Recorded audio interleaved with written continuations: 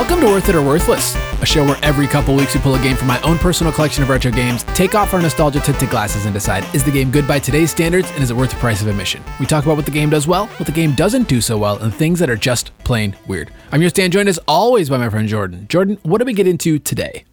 Today we played Super Star Wars: The Empire Strikes Back for the Super Nintendo Entertainment System. Super Empire Strikes Back is the story of the second best Star Wars movie being turned into the 13th best Star Wars video game. Did you make a list of, did you rank Star Wars video games?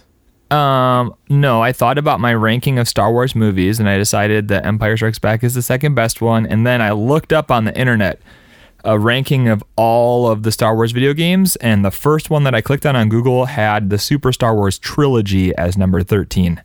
Oh, that's not, what did they have above the Super Star Wars trilogy? I honestly didn't look because all I needed was this little factoid for the intro, Dan. I don't care about what other people think on the internet. I just needed a number that was plausible for my intro.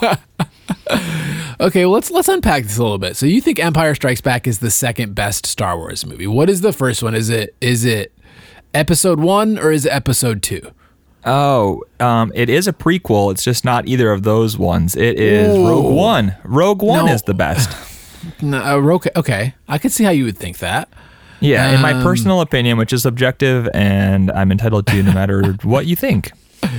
So for you, the series goes Rogue One, Episode 5, Episode 2, Episode 1, Episode 3, Episode 6, Episode 4, Episode 7, Episode 9, Episode 8. I honestly lost track.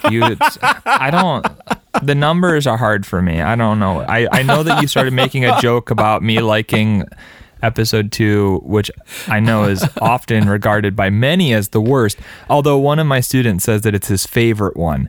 And I'm not sure if he's just trying to be contrary or if he's serious, but, you know, everyone's allowed to like what they like, even if I mean, that's pretty wrong, though. Fun fact, it's actually the second worst Star Wars movie, but that's a different conversation for a different day. What? Wait. Oh, okay. That's fine. No, we don't need to get into that. Anyway, what else you got? Dan, do you have some fun facts about Super Star Wars: The Empire Strikes Back on the Super Nintendo Entertainment System? Not many, Jordan. Not many. I'm sorry. This game made by Sculptured Software and LucasArts. Yes. Now, Sculptured Software would later become Acclaim Studios Salt Lake City. Oh. Which made such gems as the Super Nintendo version of Doom, Mortal Kombat 1 and 2 on the Super Nintendo, and of course, the DOS, Super Nintendo, and Genesis versions of Mortal Kombat 3. And then the Super Star Wars trilogy, so... That's kind of interesting. They had a whole bunch of ports, and then they made these games. Yep. And then this game was published by JVC and then republished by THQ when the movies were re-released in the late 90s when the special editions came out in theaters. So I was hoping that was going to be in your fun facts because I saw that on the wiki page, and I thought that was really interesting because in our last Super Star Wars episode last year in January of 2020, we talked about Super Star Wars, the first one. And if you're like, man, I love Star Wars and I want to hear more, you can go back to last January. We covered Super Star Wars. Did we cover Knights of the Old Republic then too, or was that a different time? I think that was last summer. Okay, so this is our third Star Wars game. This one is definitely a straight up sequel to Super Star Wars. You don't have to listen to that podcast to get what we're going to be talking about today, but you might be interested in it. But when we had that episode, we talked about, or you talked about, because I had no idea, about how you noticed that the first and third ones were published by JVC and the second one was by THQ. And then I saw this on the wiki page and I was like, Dan, you have a re-release copy, and that's why it's by THQ. But the most interesting thing about all that is why are all these VCR companies making video games? When I think of THQ and JVC, I think of like VHS tapes. Well, not THQ. I mean, THQ to me is a game company, but JVC, I had a JVC stereo in the early 2000s. Yeah. They're like an electronics manufacturer, and I don't know why they were publishing Super Nintendo games. I feel like it was almost a relic of like the Atari era, like before the video game crash of 1983, where like, I don't know, Quaker Oats was making video games and like... You got to be diversified. Yeah, it almost just reminds me of like one of those weird things where these companies are like, video games are a popular thing, right? People like Star Wars. We'll pay for these. Yeah, I mean, you can't really go wrong with Super Nintendo and Star Wars in the early 90s, mid 90s, whenever this was. Or maybe you could. I mean, all right, fair enough. We'll get to that. But yeah, this game, North America, came out June 1st, 1993. Japan, it came out in December of 93. And then in Europe, it came out in February of 1994. Hey, and North America got the game first. That's surprising. And for reference, Super Star Wars came out in November of 92, so about 7 months before we got it in the United States. And then Super Return of the Jedi came out in June of 94, so it was about a year later. So okay, wow. Not a big gap there. No. Japan got Super Star Wars about a year earlier. Europe also got their copy of Super Star Wars about a year earlier. 10 months earlier, so not too much space between the original trilogy Super Star Wars games, and I think it really shows in sort of the gameplay of all these games being very, very similar. They all kind of have these like Mode 7 vehicle levels.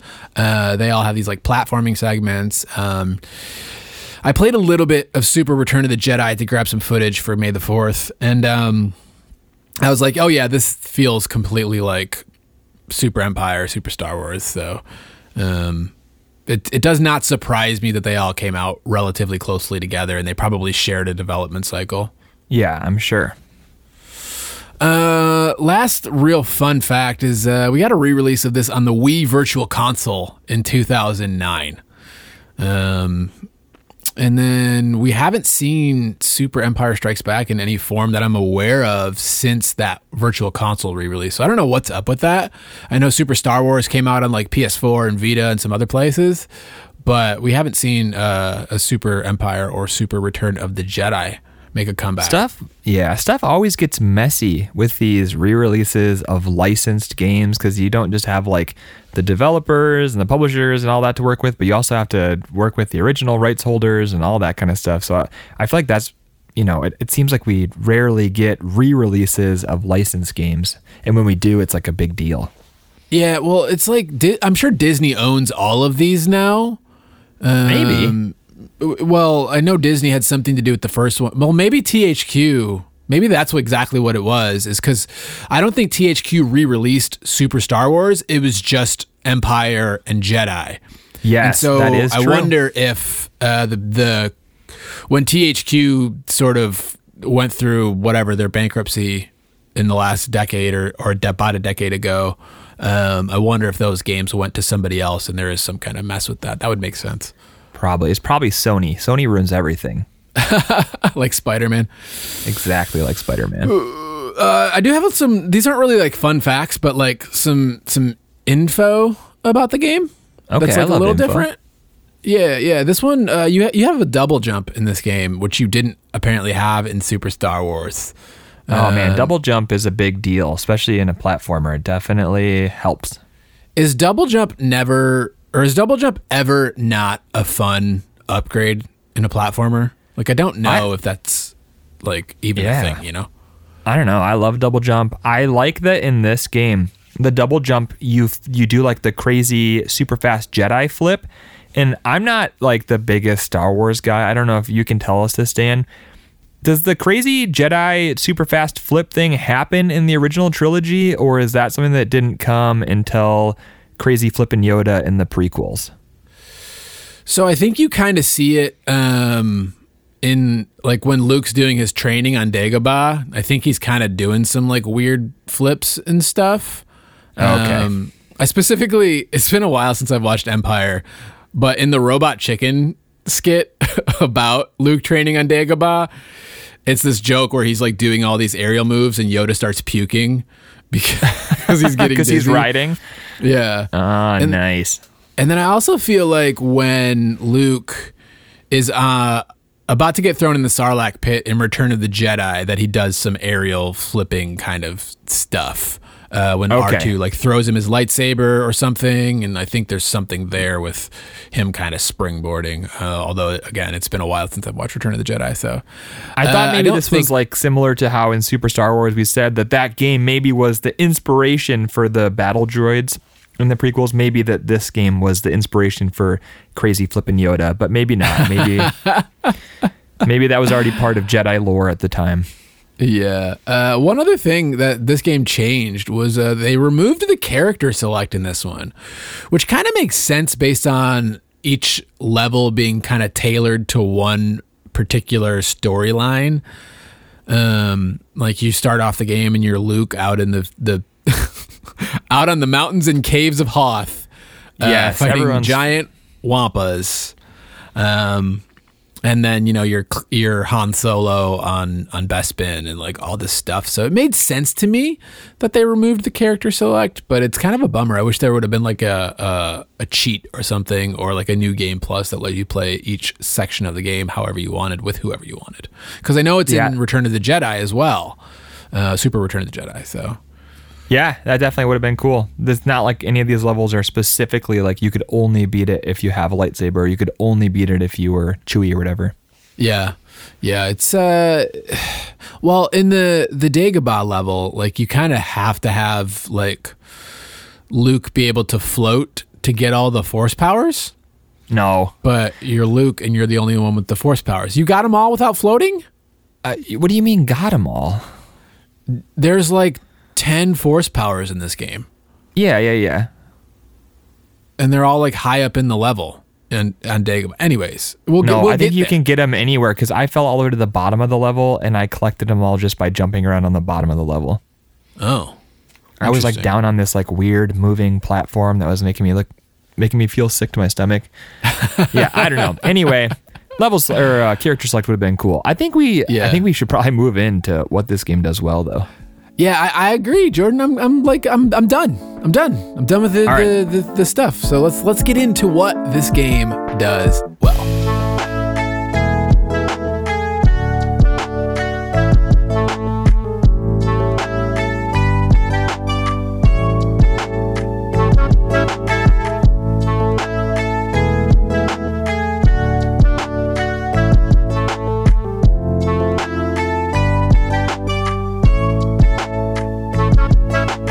All right, Dan, I think for me, the first thing that stands out of what this game does well is that there's a lot of variety. You have platforming levels. You have these like side-scrolling shoot 'em up. Actually, that's not even levels. That's just like one short little section, but it was interesting that they threw it in there. You have a level where you're flying a snow speeder. You have a level where you're flying an X-Wing. You have the 3 different characters to choose from. And if nothing else, there's at least a lot of variety in this game. That's an interesting point. I have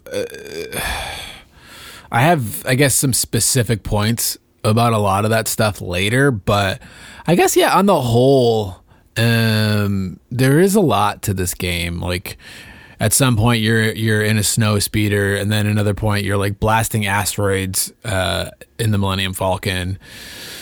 And then at another point, you're like Luke sliding down a mountain on a boulder. And then you just have like normal platforming levels. Dude, the sliding down a mountain on a boulder, what a trip. I totally forgot about that. There's just that. And somehow Luke can make the boulder jump when he jumps. Maybe he's using the Force. But I think that was before he had the Force. So. Yeah. I'll have to rein it in here because I just have some thoughts, but yes, I agree. There's the variety of gameplay was something interesting that this game does. Another thing. Okay, you go then. All right. Another thing, Jordan, that I have that the game did well was the presentation. Yeah, so I specifically have like the opening cutscenes. Now, not all of the cutscenes are great, Jordan. I know you love cutscenes. I do. I'm a big fan of the cutscenes. Yeah, so this game opens up like a Star Wars movie, a long time ago in a galaxy far, far away. Boom, Star Wars, boom, Episode 5 crawl, and then you get this great cutscene of a Star Destroyer like coming into space and shooting off the probe droids, and like it got me pumped to hop into this game. The cutscenes later on are just kind of mostly still screens with text. But the cutscenes, and I also have the voice clips / sound effects. Like you get like Darth Vader's voice and like clips of Chewbacca and stuff, and like Yoda's voice, and there's some interesting presentation stuff here that I liked. Yeah, I totally agree. I like, even before you get to that opening cutscene, you have the title screen where it says, Star Wars, The Empire Strikes Back, and then like lasers fly in and it shoots 5 times and the lasers hit and they spell out super. And I was like, oh, that's cool. And then you hit the start button to actually start playing the game and you get the R2-D2 noises and it's like instantly you're just immersed. There's lasers, there's sound effects that you recognize from the movie. Boom, here's the opening cutscene with the title crawl. It's a 16-bit version straight out of the movie and it's like, yes, okay, I'm playing Star Wars. And you're right, the presentation was great. Yeah. There's some other really cool things about the presentation that I liked. I think that this game looks and sounds good. I like that they went with the big sprites. A lot of times you have like little sprites in these retro video games, and for this one they used these bigger sprites that let you actually kind of like see the characters that you know from the movies. Now that gets a little bit dicey sometimes later when it's hard to fit a lot of stuff on screen, but I like that they did it because everything is really recognizable. It's not just like a weird little avatar moving across the screen who you could kind of think is Luke Skywalker, but no, it's like actually looks like Luke Skywalker. His hair like flows. Like some of the sprites are a little bit goofy, like when Chewie's like crouching and shooting, and the gun is like between his legs, and it looks a little bit silly. But I like it. I mean, the backgrounds, they put a lot of detail into the backgrounds to make you really feel like I'm on this swamp planet, or I'm in Cloud City, or I'm on the Death Star. And the music, we talked about it in the first Super Star Wars game, but you can't really go wrong. Like, you'd have to really mess up the Star Wars soundtrack, and they just went with it. They digitized the score from the movie, and it was great. Yeah, I mean, this game definitely, for the most part, looks like, I mean, I like the sprites, generally speaking. I saw Boba Fett, and I was like, he kind of looks a little goofy. Really? What do you think he looked goofy? He looked like somewhere between movie Boba Fett and holiday special Boba Fett. Oh, see, but I love holiday special Boba Fett. I think that style's cool. So maybe that's why. I think if you're gonna, I mean, as far as cartoon Boba Fett goes, I'm a fan. Like, you think he looks a little bit scrawny? I don't know. He just looked a little like oddly shaped, but he was moving around so much that I couldn't really like get a good look at him.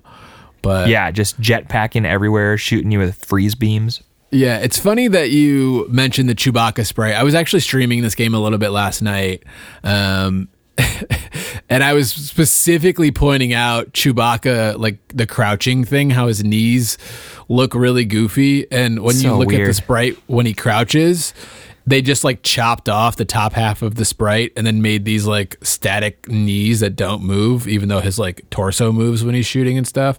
Yeah.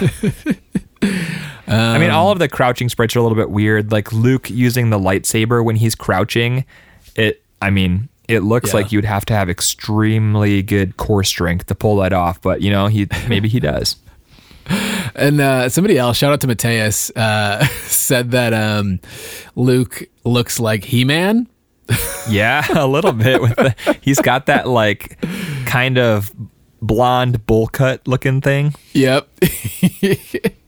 I mean, it's not too far off, but I think by Empire Strikes Back, he didn't really have that as much, but definitely the first movie, he kind of had that He-Man bowl cut going on. Yeah, I don't know. Well, I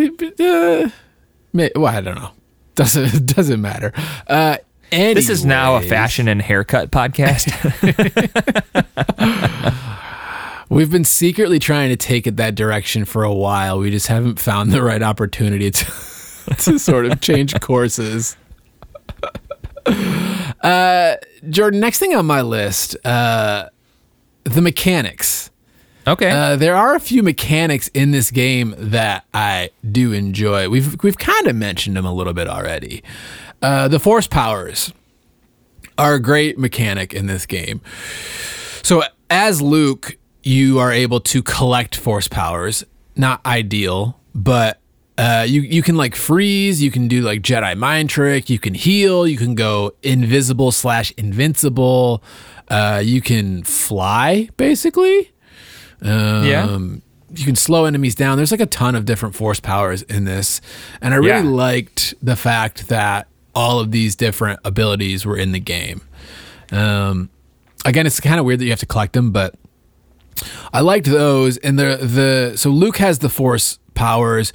And then Han Solo and Chewie kind of have different secondary powers, which I also liked. Chewie has this like spinning fire attack, which is like super broken and powerful. Yeah, he basically does a spinning T-pose and just lights everybody on fire. Yeah, and like I destroyed like Boba Fett with it. It was like, this is doing way too much damage way too fast. I'm really happy that this boss is not going to kill me because of how much damage this thing does. You ever gotten backhanded by a spinning Wookiee, Dan? Of course it's going to do a lot of damage. Right. And then Han Solo gets grenades. Yes, he gets grenades that can upgrade with your blaster. It's not even just a blaster thing. It's just like literally just straight grenades. Yeah. But as you upgrade your blaster, your grenades also upgrade. Oh, really? Yeah.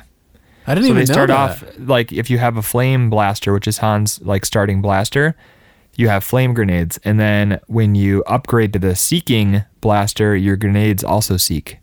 Oh, that's cool. And I never got the, like, fast ion rifle thing with Han, so I don't know if he gets a third set of grenades or not.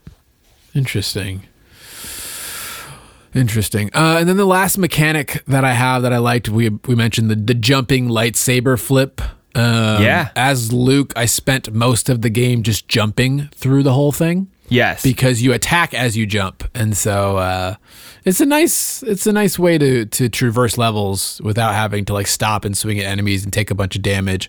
Because there's a lot going on in this game. So being able to just double jump and damage everything is really, really helpful. Yes, if you're not in a platforming section, you should definitely be double jumping and just spinning through the level because you feel like a Jedi that's just like wrecking everybody and flying. Like a Jedi does not stop to mess around with all these stormtroopers. He's just gonna take the shortest, fastest way to get to whatever his objective is, and that's how you feel. And then you get to a platforming section and you gotta slow down. But man, on those straight shots, I'm just flipping all day. Yeah, it's a screw attack is what it is, but it's not as cool as the screw attack. You're talking about from Metroid? Yeah, when Metroid gets the screw attack, I love that. It's one of my favorite things in all of video games. Yes, it's like that, except for Luke doesn't turn into like a 6-inch by 6-inch ball while he's spinning. What else do you have? All right, I got one more thing here, Dan, and this one has a question mark after it, but I think that I could take the question mark off because I honestly, truly think now that this game gets better the longer you play it. And I think that's something that might be true for the series too. When we played the first game, everybody said, okay, you guys didn't have a great time with Super Star Wars, but you have to play the sequels because they get better. And then we're like, okay, we'll play the sequels. So we played this one, and I know at the beginning, both of us were having a rough time. I know even as late as yesterday, you were having a bad time with it. But today, as I finished off the game, I realized the game does get better the longer you play. And I don't know if that's just because I got the hang of it or because the later levels are just genuinely better designed and better to play. I don't know what it is, but for me, the game got better the longer I played it. I really like that you brought this up. Because I was specifically trying to play this game a lot and not do it in like 1 or 2 sessions to give it a fair shake. Because the first time that we played it, we had such a bad time with it. We did. We played it for like 2 hours and we got like 4 levels into it, or like an hour and a half. And it was just like, this is 4 levels sounds like we got very far, but we were still in levels that all looked the exact same. It was Hoth, it was snow. And even though we were 4 levels in, you could theoretically have just called it 1 level. Yeah, I mean, basically. And so I was really trying to not necessarily let that cloud my judgment on the game as a whole. And I think part of the reason why the game gets a little bit better, and we'll kind of maybe dig into this a little bit in the next segment, but the when you're not dealing with like weirdly shaped, snowy covered platforms, the game controls a little bit better. And so I don't know if it's like the controls get a little bit easier or what happens, but I don't know if the game actually gets better or if it's just as you get more experienced and used to the sort of weirdness of these controls that the game gets a little bit more manageable. But I definitely think that later on in my playthrough, I felt a little less like I did early on. That's what what I'll say is the annoyance subsided a bit with the gameplay.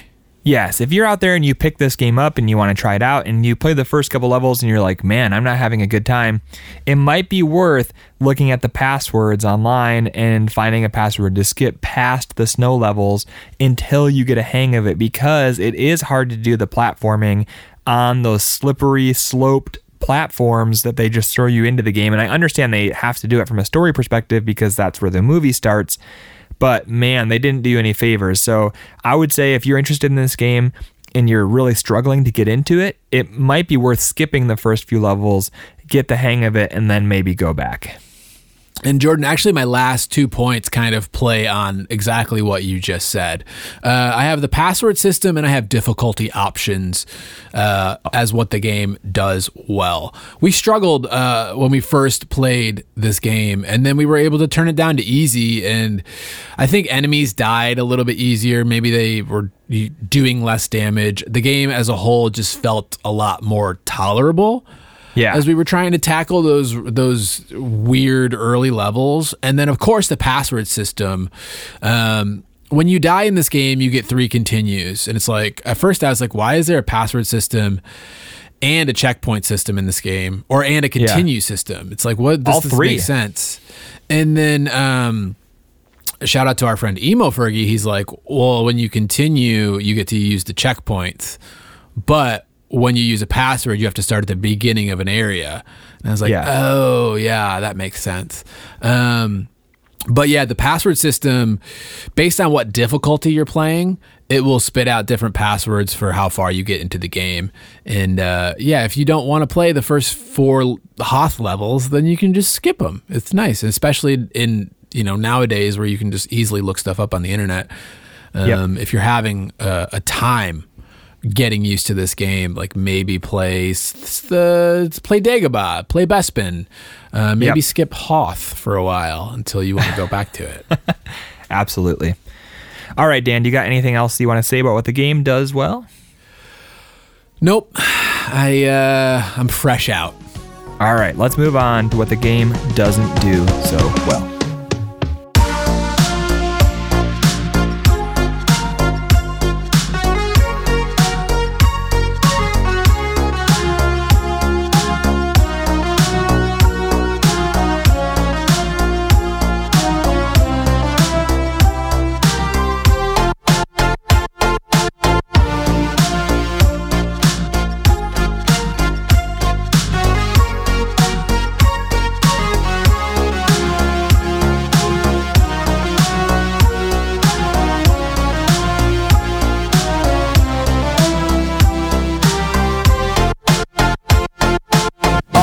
My friend, what is first on your list for what this game does not do well?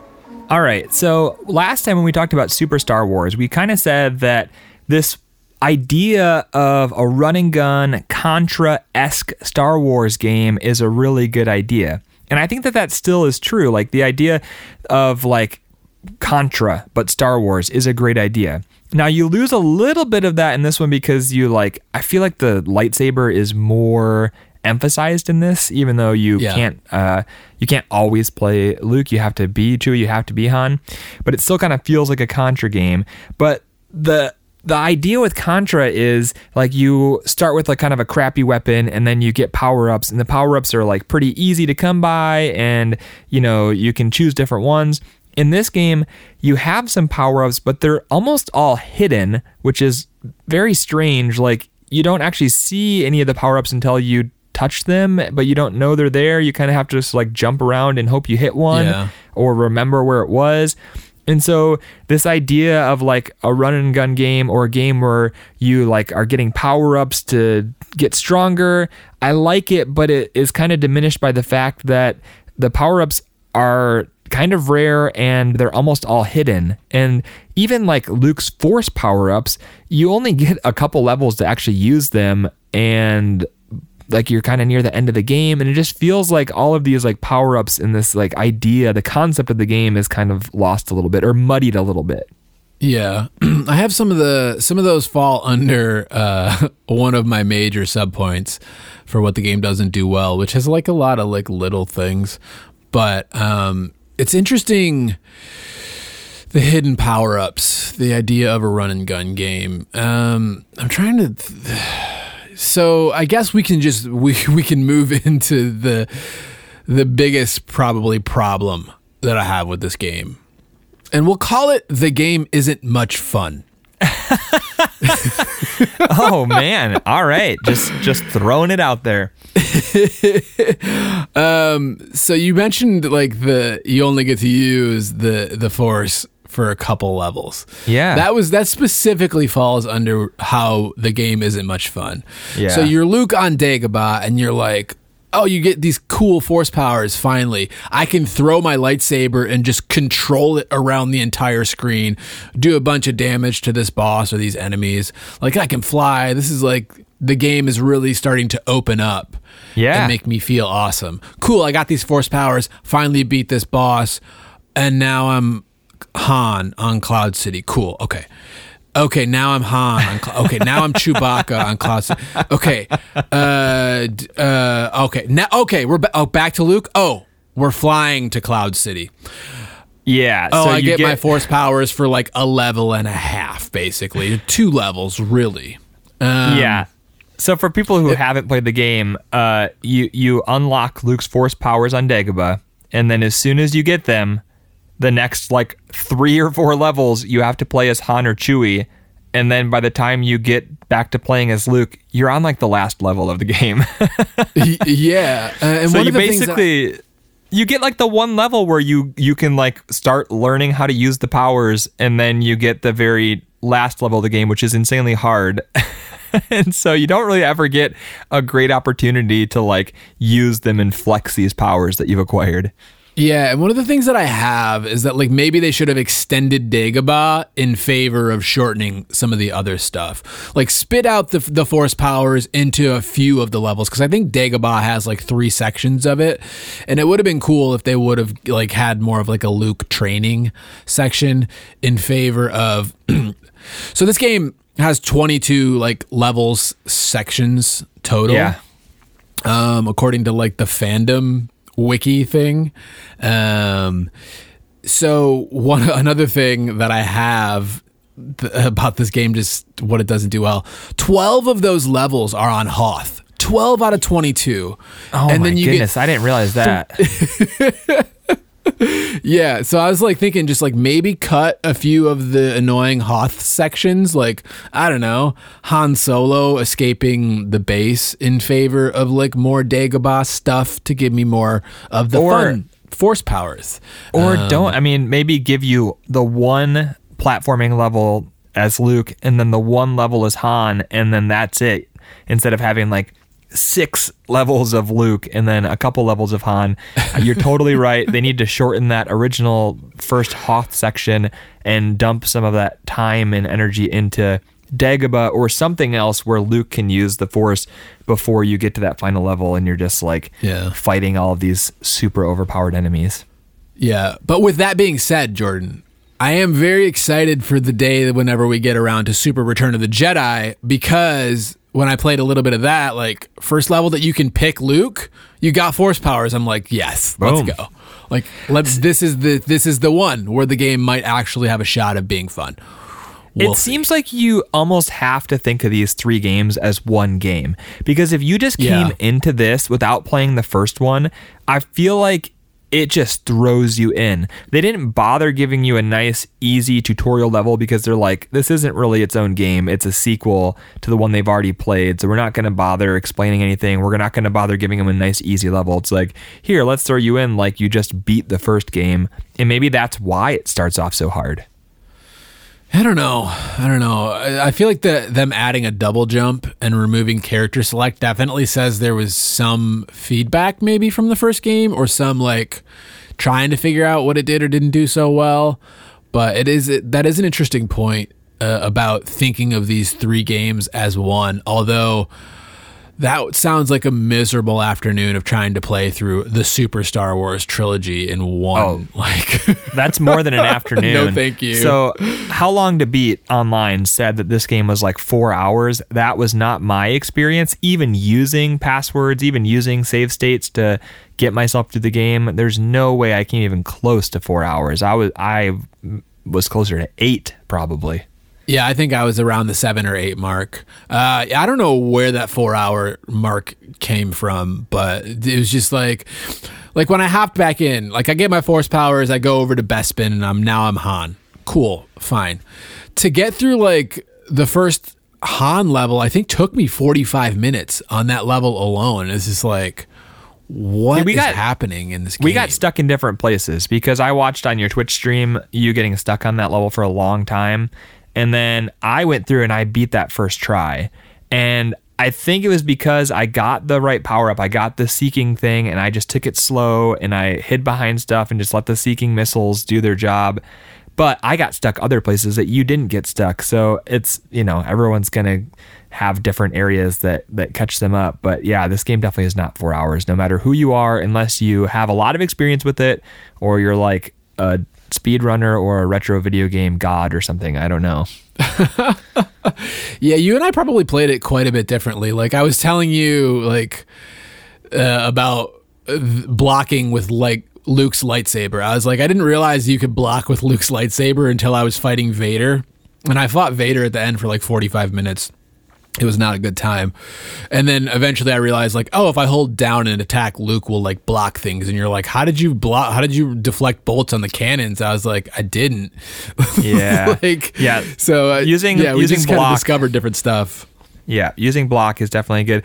Definitely you need to read the manual to learn all the different stuff because it does not teach you any controls in the game. You would never ever figure out the button combination to open up the force power menu unless you read the menu. So yeah, definitely need to read the menu, or not the menu, the manual. I mean, I figured out the force power menu. I didn't read the manual. I should have. How did you get it? Like, who would ever think to hit the select button? I would when everything else doesn't work. Oh, there you go. Okay. I seriously, I was hitting every button trying to figure out how do I use my force powers. It says I got these force powers. I had to like go online and download a PDF of the manual, and then I was like, oh, okay. Speaking of, you go. I'm not done with the game. Isn't much fun, Jordan. Oh, give us more. We're just getting started, Jordan. That's one of many points. I think pretty much all of my points fall into that. Oh no, there's one that doesn't. Okay, I mean, well then hit me with it. All right, I think a big thing of the reason why the game isn't much fun is that the level design is bad. There are sections that repeat, and so you're like, did I already play this or did I backtrack somehow? And the game makes you feel like you're lost, but you're not really. The game is just repeating exact segments in the same level. The game's already long enough, they didn't need to do that. The level design also is just miserable in the first few levels of the game, the ones that should be easy in teaching you how to play the game. There are spiky roofs, there's spiky walls, there's spikes everywhere, it's slippery. It's just, man, I thought that like you really could have made this a significantly better game by making the level design just more kind to the player. Like there's already very small platforms that I need to land on. Maybe don't make the platform also sink when I land on it so it's hard to jump to the next one. Just all sorts of things like that just like it felt like they were trying to be cruel. Yeah, I have the level design, and specifically that it like hides things from you and makes it hard to jump. Like you have to do these blind jumps sometimes. Now you can't. Now I think that I only found one truly blind jump in the game, because you can use the L and R buttons to shift the camera, and you can almost always see the top of a platform, a lot of the platforms will have like a railing that's in the background, and so you can kind of see where the platforms are, but there was at least one completely blind jump in the game. Well, yeah, and that kind of piggybacks onto my second point, though, is there's a lot of cheap enemy spawns / like gotchas in this game. So, like, you'll have these, like, enemies flying above you, like, dropping projectiles or something while you're trying to, like, figure out where the next platform is that you can't see, and you're like hoping that it doesn't like knock you off the platform and kill you. And like, yeah, how about the flying stormtroopers, the flying stormtroopers that can push you off of platforms? So it's not like some games where the collision hits you and you take damage but you don't move. Like, not only do enemies push you back, but sometimes when you're Han Solo, your own blaster pushes you back. When your blaster connects with something, you get pushed back. And I think that there's like some weird physics going on, but there's so many small platforms where either your own shots or a random flying enemy can knock you off, or there'll just be an enemy on a tiny platform that you have to jump up to, and they might be holding a shield, so you have no way of shooting them. You kind of have to like perfectly maneuver and time your double jump so that you're spinning and you hit them right when they lift their shield, or else you just bounce off and fall into the pit over and over and over again. I'm just like, what? Goodness, yeah. So much infuriation with so much of the level design in this game. And I was like talking about this literally on stream last night as I was like trying to finish this game up, and I was making the point about one of the reasons that games like Mario 3 and Super Mario World stand the test of time is because they're not unnecessarily cruel or difficult in the level design to the player. They actually allow, it's like there's some kind of principle in level design where like you can kind of make people think that they're in danger, and it feels good when the danger isn't necessarily there, or you're not constantly being shoved off of a platform or like stuff like that. And it's like, I just wish that they would have understood like something like Super Mario World, where why is this game as well loved as it is? And because it's like, it's not constantly punishing the player over and over and over and over again to a point where they can barely catch their breath. It's like how, in Super Mario World, I think a lot of our listeners have probably played that game or have played a newer Super Mario World game. In Super Mario World, there are the Hammer Bros, and those are like some of the most tricky enemies to maneuver because they're usually like on a platform that you need to get to, and they're throwing stuff. That's like every enemy in this game is a Hammer Bro. Now, granted, you don't get killed by one hit, but still, it's basically like every enemy is a Hammer Bro, but you can get hit 10 times. So annoying. But at least most enemies will like drop health. So you're fighting this barrage of Hammer Bros, but they're constantly dropping health. Yeah, so that is a nice thing. I meant to say that you can play this game slowly, especially if you are able to get the tracking pistol shot thing where you can kind of find a safe space, take out bad guys, mine their hearts. Like, you can play this game. It just doesn't, it feels more like a stealth game at that point than it does like an action game. Like, it's fine, but it's not really the kind of thing I signed up for. Like, you don't really want to have the Metal Gear Solid version of Contra. That's a funny game idea. Yeah. Jordan, next point that I have under the game isn't much fun. Vehicle segments, specifically the Hoth and Bespin segments. The Millennium Falcon in the asteroid field, that was fine. You're just kind of blasting some asteroids. Yeah. But the Hoth, where you're... These Mode 7 vehicle segments, like, they're just these weird... Like, in theory, they're kind of cool. Yeah. But when they're like, all right, blow up 15 cloud cars And it's like you're getting hit from nowhere and you don't really know what you're doing and there's no real way to lock on. So I'm holding the shoot button and I'm shooting missiles with the left and right shoulder buttons. And I'm like just hoping that I don't take enough damage to kill me again and again and again and again and again. Yeah. And then it's like with the Hoth, I'm like spinning in circles. There's no like radar or something that's like helping me out that I could tell where these guys are that I'm supposed to go find. I'm maybe taking damage from like these hills that I'm going around. Maybe I'm supposed to pull back. Can't really tell if the ground is hurting me or not. Like what is going on in these levels? And it's just like, all right, it'd be cute if it was like a minute long, but like I don't want a full level of this. So I agree. Really, really cool in theory. Just like, especially in the 16-bit era at the time, super cool. In practice, not so cool. You're right. You're trying to kill way too many of them. A lot of times you can't judge the distance very well because things do not seem to move linearly. It's like almost like the distance is like logarithmic or something because like all of a sudden stuff will just pop up and boom, you're hitting it and it takes off like half of your health when you run into an AT-AT or a cloud car or something. Now, something I thought was really cool was on Cloud City, it seems like they used the exact same like level map, like terrain map as Hoth, but the ground is clouds and you can go down through the clouds and like shoot up through them. And like that was kind of cool. The fact that you could go above or below the clouds, but still it was too long. It was too hard. And I think that one of the reasons why it was so hard to get the kills that you needed is a problem that also appears in other parts of the game, is that the scale is kind of wonky. Like your ship is too big so you can't see anything else. I mentioned earlier that I like the big sprites, but there's a bunch of times in this game where the sprites are too big. And I'd say that goes for all of the flying sequences. The bosses take up almost 80+% of the screen in most cases, other than Boba Fett and Darth Vader. They're these gigantic bosses that take up almost all of the screen, and you just like, there's this one side-scrolling shoot-'em-up section, which I don't even know why it's in there. It's so awkward. It's so weird, where you're in the snowspeeder and it's a side-scrolling shoot-'em-up, and your speeder takes up at least 50% of the screen, and you can't help but hit everything.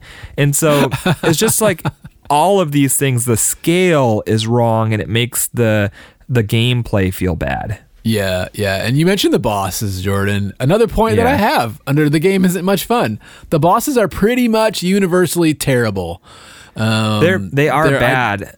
I think they have potential though. If they were smaller and you could have more strategy, because they are cool. They're these big bosses, and usually as you shoot them, like they'll take damage where like different parts of them is falling off, and like I think that in theory they could be cool, but they're so big and clunky and they don't really have like moves that you can exploit or timing that you can exploit. It's kind of just like, hopefully you came in with the full health bar and you're going to be able to do enough damage before it kills you. But they just they didn't work. I have a separate point, but it kind of relates to the game isn't fun, and it relates to this boss issue as well, and that's the controls. The controls aren't great. They feel slidey and floaty. You can't change weapons while moving. Changing your force powers feels like awkward. And so like when you get into these boss fights and you don't feel like you have enough precision control to deal with the bosses in a way that they are kind of wanting you to. Yeah, I agree. I feel like you have a lot of different stuff at your disposal, but you're totally right that it's not like tuned in.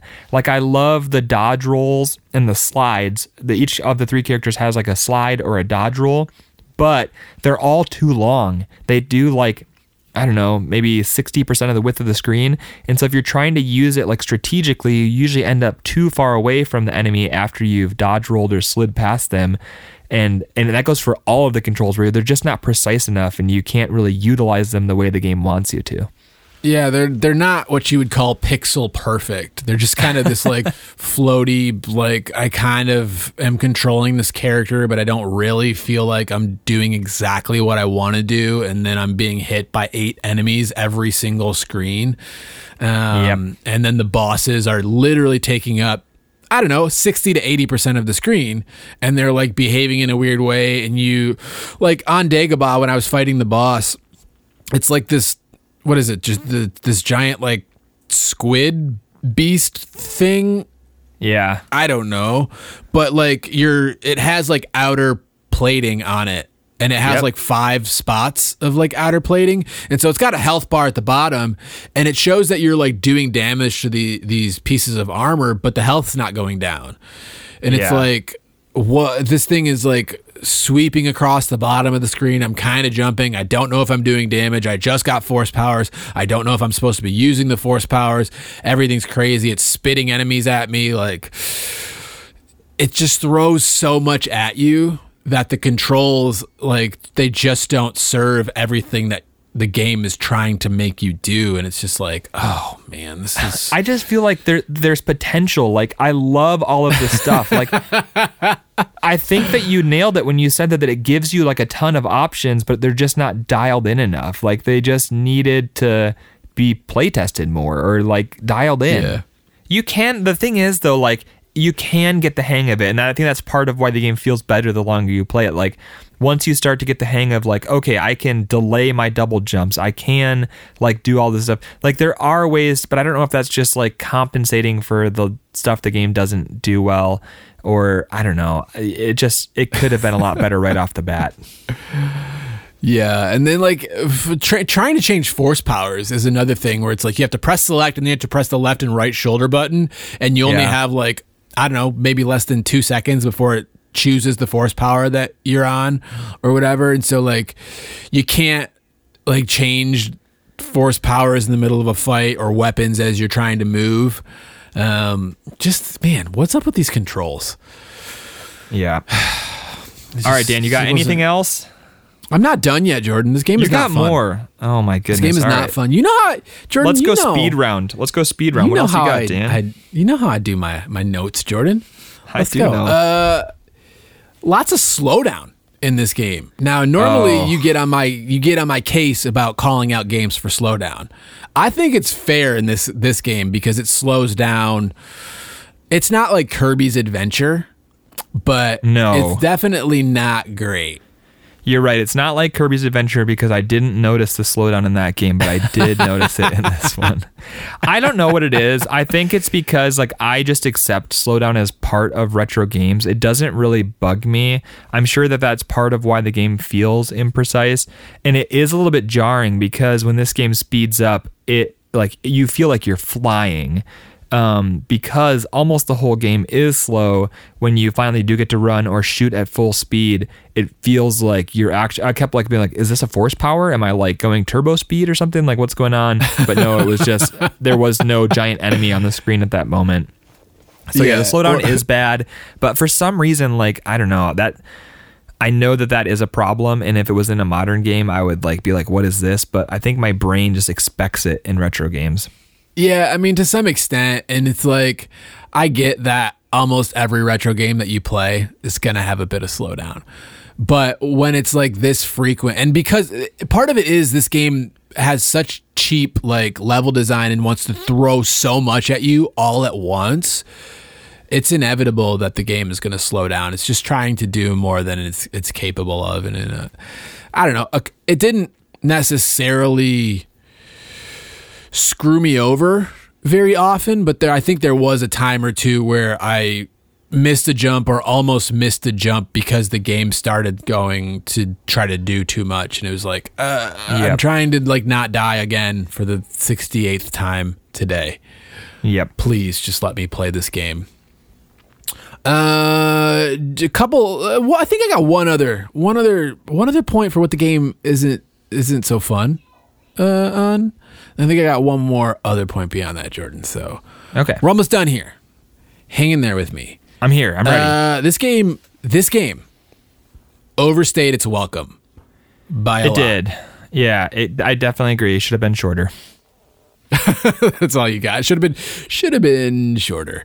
The thing is, like they didn't need to make the game longer by adding all of these like random extra levels. Like each of the sections could have been, like there'll be 4 or 5 sections for Cloud City or whatever. They each could have been 2 sections, and that would have been plenty. Yeah. And it's like I said, like, I don't know what happened in development with this game, but it's like, why are there 12 Hoth sections? Like this, why is Hoth taking forever in this game? I just want to do something else.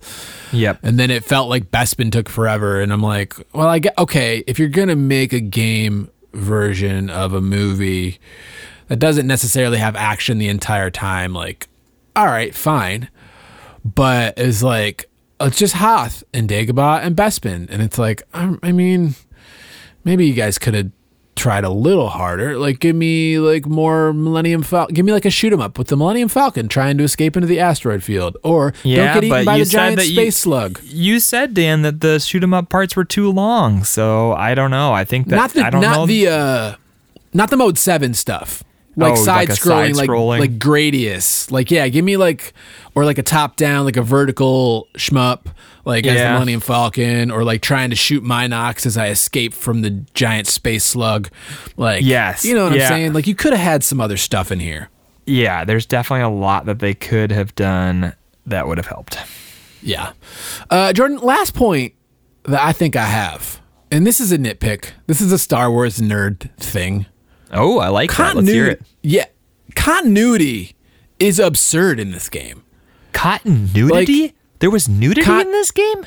The continuity, the lore. Oh, yes. Is all wrong. Why are there sand troopers on Hoth? Why? Yeah, I heard you on your stream. You were like, why is there a snow trooper on Bespin or whatever? And it's like, oh boy. Yeah, damn you it, got sand nerd. and you got snow troopers on Bespin. I don't think I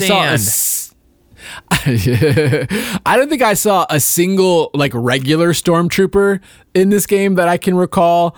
You got a bunch of like made up enemies on Bespin, I think. And then the funny thing, this isn't real, but it kind of is, but it isn't. There were Sith troopers on Bespin, like red snow troopers. I was like, is this a precursor to episode 9? Like, what is going on here? I think the red was like to show you that these are extra tough guys, but they still died in like 2 lightsaber hits, so I don't know how extra tough they were. Yeah, but it's like, I don't know, just the silly like Star Wars nerd in me was like, why can't you just have the snowtroopers on Hoth, regular stormtroopers on Cloud City, and then whatever monsters or whatever on Dagobah? I mean, sure, you make a bunch of stuff up. Like the clip that I pulled of Super Star Wars, you're fighting like the mutant Womp Rat. And so, yeah, like this series is kind of ridiculous to begin with. But there's just the Star Wars nerd in me crying out about snowtroopers being somewhere they're not supposed to be. That's fair. Womp, womp. I personally didn't care at all, but I also have cared about similar things in the past, so I'll give it to you. Agree to agree. Agree to agree. I like that. Jordan, I think that exhausts my list of what the game doesn't do so well. Well, it was quite an exhaustive list, so I'm glad. Yeah. All right, Jordan, let's move on to the rest of our show.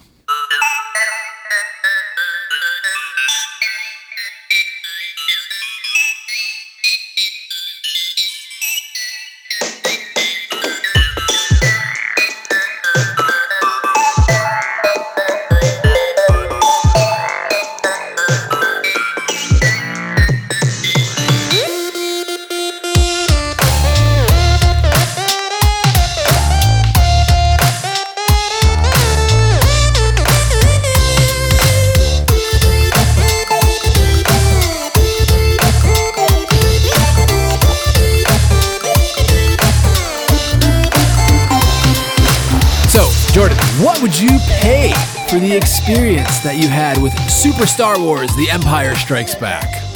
Oh man, this one is so hard. I've been thinking a lot about this because at first I was willing to just be like, no, this game is bad. This game isn't worth playing. But the longer I played it and the closer I got to the end of the game, I realized that there is value here, that this is a game that you have to have two things that apply. You have to be a big fan of Star Wars, like not just kind of a fan of Star Wars. You have to be a big fan of Star Wars. And two, you have to be a big retro video game fan. And if both of those things apply to you, I can see why this game is alluring.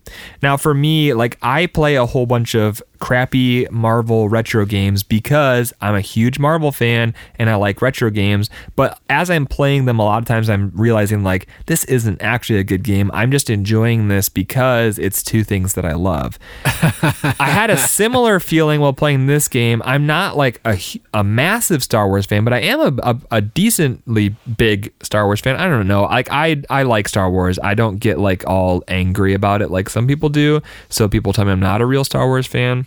But I like Star Wars, and the more I played this game, especially like getting to the end and you're fighting Boba Fett and you're fighting Darth Vader, and I'm like, man, this is cool. So it's hard because the game starts off so miserably, but I eventually got to a place where I was having fun with it, and I'm talking a lot, and I don't know what I would say. I want like a modern fixed version of this game with like more options and built-in save states and all that kind of stuff that the game doesn't have. So if we're just talking about exactly this, what exists, the retro version of it, I feel like if those two things apply, you're a Star Wars fan, you're a retro fan, it's more buying it because it looks really cool, and I would maybe pick it up for like $6. Oh man. Now Dan, I would pick up a full complete copy of this with the box and everything. I would be willing to spend $12 on that. So just because I'm honestly only getting it because I think it looks cool to have out as like a decoration, but not really because I want to play it a whole bunch. Although I did end up enjoying playing it more than I thought I would. Yeah. That's funny, Jordan. You want to know what I'd pay for this game? I would love to know. $4 is what my gut is telling me. Wow.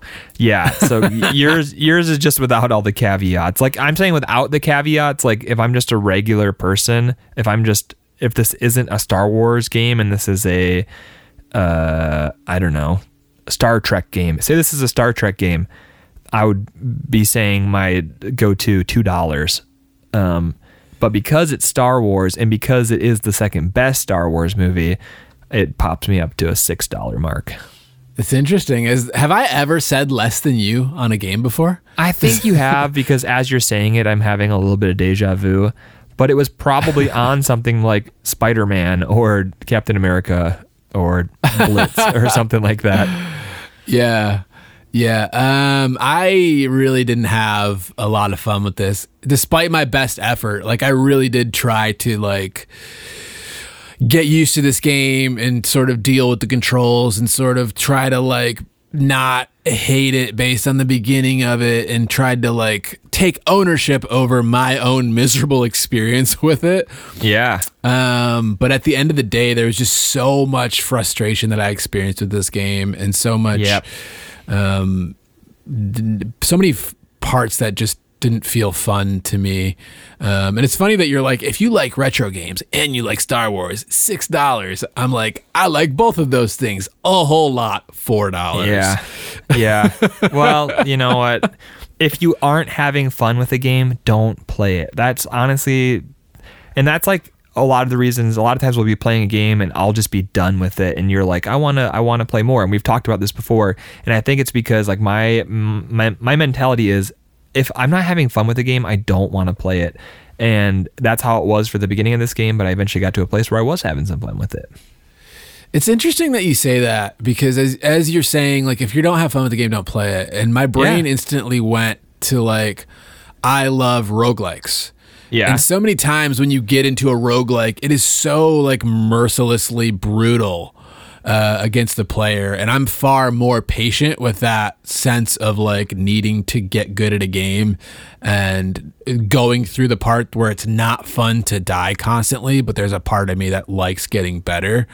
Yeah, but a good so maybe it's roguelike, just a good roguelike is constantly like teasing you towards the next thing. Like if you just get a little bit further, you'll unlock this thing that will make it easier. And so like it's always kind of like leading you down that path. And I'm also a fan of roguelikes, and it's like that constant sense of like what's around the next corner. What if I just get a little bit better, a little bit further, like a whole new realm of possibilities could open up. And I think that's the difference between a game like a roguelike, where there is that endless possibility, in a game like a super hard retro game where you know what you get is what you get and it's exactly what's on the box. So I think that's the difference. I mean, to some extent, there are some roguelikes, which I may... There's two sort of schools of roguelikes. There's the ones where you're unlocking stuff, you're unlocking better stats, you're unlocking new weapons. And then there's the kind where you start off just at the bottom every time. You're not starting off with an advantage in any runs. And I think I personally gravitate towards the kinds where you don't start off with an advantage. And so they don't have that sense of feeling good. Maybe as you make I haven't more played. I probably haven't played as many as you.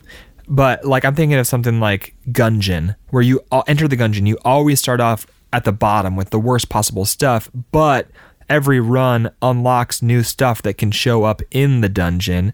Or like that game you like, the creepy poop one, Binding of Isaac. Like the same kind of thing where you start off super weak every single time, but as you play more, you unlock more items that might show up. So I don't know. I know there's like a difference between roguelite and roguelike, and I don't really know what it is. I like that style of game. Nobody really knows. It's just a conversation on the internet that... No, there's people out there right now that are screaming about how wrong we are and just, you idiots. Yeah, well, it wouldn't be the first time. No. It wouldn't be an episode of Worth It or Worthless if there probably wasn't somebody screaming in their car. All right, Jordan, to rein this thing back in, what do you think the internet, what do you think the eBay, what do you think Price Charting's got this one at? It's a popular series. It was re-released though. I don't know if that affects the value, if there's like a different price between the JVC and the THQ one, but I'm going to say $36. What territory is that guess for? North America. No. Okay. You're the PAL tax on this one, Jordan. Oh. $38. Okay, what's in North America? North America, $13. Oh, wow. Okay. So that's not terrible. Like if you were at a Goodwill and you saw a nice copy sitting on a shelf for $13, like that's not insane. No. I would pay $2.90. Like I used to find retro games at the local Goodwill, and they were marked $2.92. You don't find them anymore. Those days are long gone. Yeah, now they have the internet, and they figured out that video games have value, and they're like, oh, Ocarina of Time. Like 2 years ago, I think I walked into a Goodwill, and they had like Ocarina of Time for like $40 in the case. I was like, they know what they figured it out. I know. Jordan, Japanese version, going for $33. Oh, see, okay. I was just in the wrong part of the world with my guess. Yeah. Apparently, I don't know if it's because Star Wars is so massive in, the U.S., North America, why maybe it was just a lot more common in North America. I'm guessing that THQ didn't do the re-releases worldwide, and that could be why ours is about half the price, is because maybe there's twice as many copies floating out there. Yeah. Well, it's a third of the price. A third? Okay. But, don't make me math, Dan. One of the things that was kind of insane, Jordan, Super Return of the Jedi, the Japanese version is insanely expensive. So I think that you are right when you say that the re-releases didn't happen elsewhere, but we didn't fact check that. So, Jordan, are you calling it $13? Is that worth it or worthless to you? For me personally, worthless. I'm not gonna like get on somebody's case. Like there's times when I'm like, you are dumb. we posted something on Instagram last week. We posted about the Clay Fighter Sculptor's Cut edition, which is like $800 loose. And we had over 100 people who answered that poll and said, yes, it's worth it at $800. And for those people, I'm going to say, like, now that was a small percentage. It was over 100 people, but there was like 800 people who took the poll or something. So I'm going to tell those people, like, you're insane. That is not worth it. Yeah. When you're talking about $13 for a popular franchise, like, I'm not going to get on somebody's case. For me personally, worthless. That's 100 people who can't stomach listening to us talk about retro games. No, yeah, I feel like that's a segment of our Instagram following who probably doesn't tune into the show. Jordan, moving on. Do we have trivia? You got some Star Wars trivia for me? Yeah, I got one. You may have Han seen Solo. This. Yes, oh man.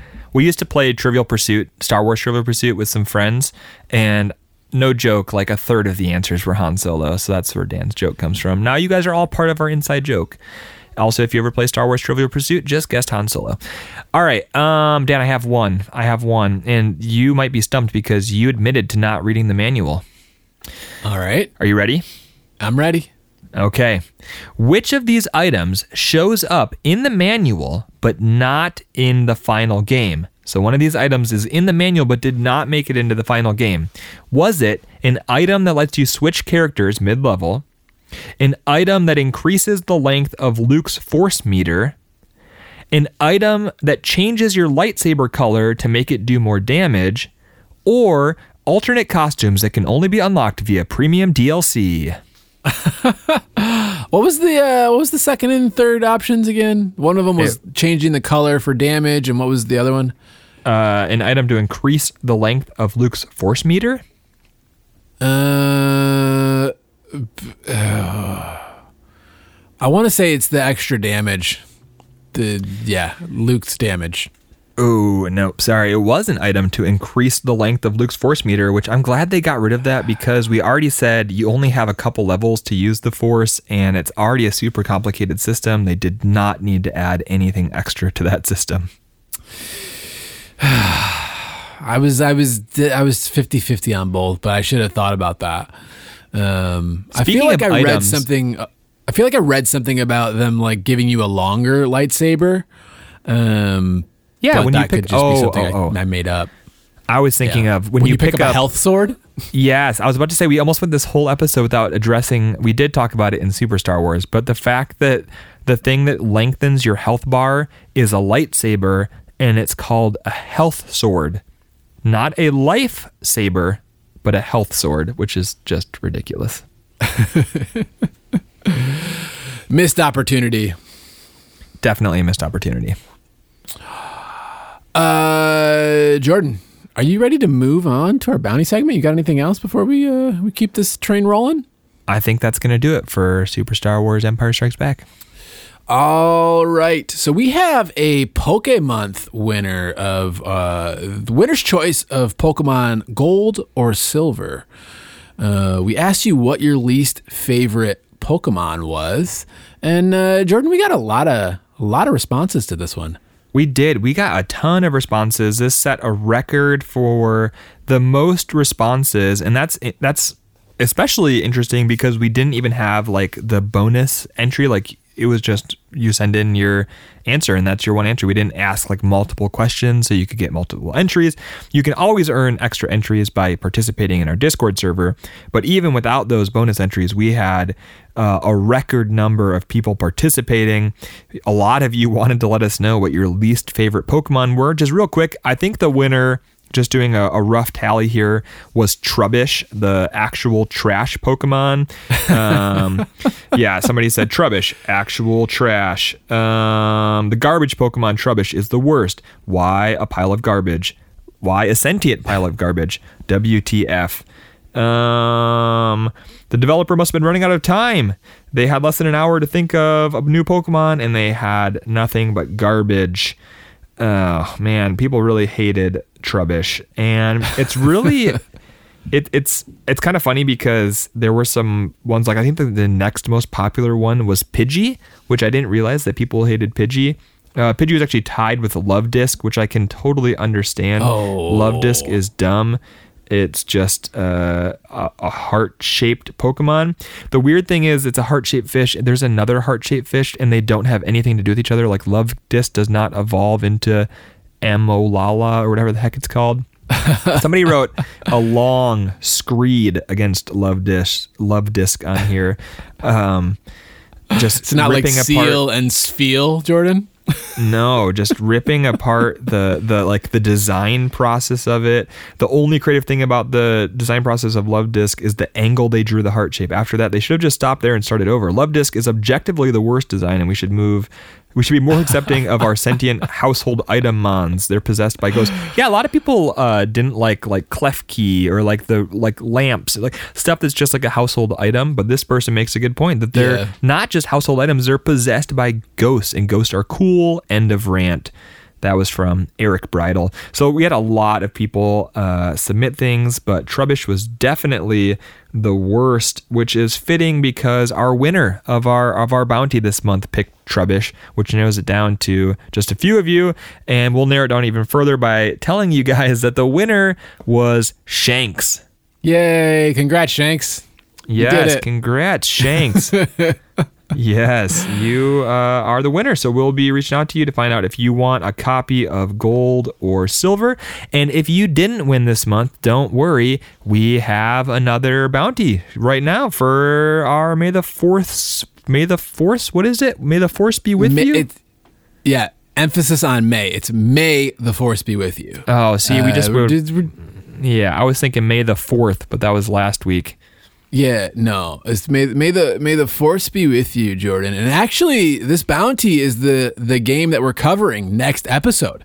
Yeah, we're giving away a copy of Battlefront 2 for the original Xbox. Okay, I'm glad you specified the original Battlefront 2 for the original Xbox. And all you have to do to enter into the drawing, if you want to win that copy of Battlefront 2 for the original Xbox, is send us a direct message on Twitter, Instagram, or Facebook, where you can find us at WIOW Podcast. And you just send us a direct message and let us know what your favorite Star Wars prequel is and why. Yeah, let us know. Episodes 1 through 3 only. Which of those is your favorite movie and why? Wow. See, I personally disagree because I feel like Solo and Rogue One are also prequels, but Dan is being very specific. You have to pick which of the 3 original prequels is your favorite and why. So good luck with that. You can also reach out to us, of course, on Discord or via email at worthitoworthlesspodcast@gmail.com if you want to enter. Also, a note about Discord is if you're in there chatting with us and you enter the bounty the normal way by submitting a DM somehow, you can earn up to 3 bonus entries towards that giveaway. Another little bit of housekeeping, Jordan. Currently playing Shadows of the Empire on twitch.tv/worthitoworthless. We're celebrating Star Wars this month, so pretty much every stream is going to be Star Wars themed. I think after I finish that, I'm going to be streaming some Battlefront 2, and we'll see what else we get into. So if you're interested in hanging out with me and the community, we have a lot of fun over on Twitch, so maybe consider checking that out. Yeah, if you really hate your eyeballs and you want to treat them to some N64 dark graphics, then hop on over. You know what the good thing about Twitch though is it's even if you don't want to watch the gameplay, you can just watch the lovely community unfolding in the chat. You can actually just zoom in on Dan's thumbnail of his face. And that's a good time too. There's lots of things going on. Even if you don't like the game Dan's playing, there's lots of fun to be had. You can win digital burritos and make fun of Emo Fergie. There's lots of good stuff to happen. And we also do trivia. We did some Star Wars trivia recently. It was okay. Trivia? It starts off way too easy and then gets way too obscure. It was okay. Oh, yeah. I didn't make the quiz, Jordan. Oh, okay. So yeah, it's a time. There's a lot. Twitch streams are fun. Come hang out. Give us a shot.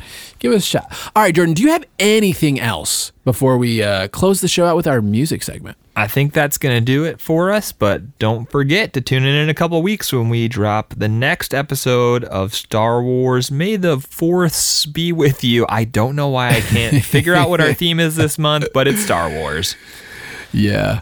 All right, Jordan, this week we're heading back to The Legend of Zelda with a lo-fi cover of Fairy Fountain by Mikkel off of one of the best video game cover albums out there, Zelda and Chill. This is so good. This is a good album. You should check it out if you haven't. I hope you guys enjoy, and we'll see you in the next one. May the Force be with you. May the Force be with you.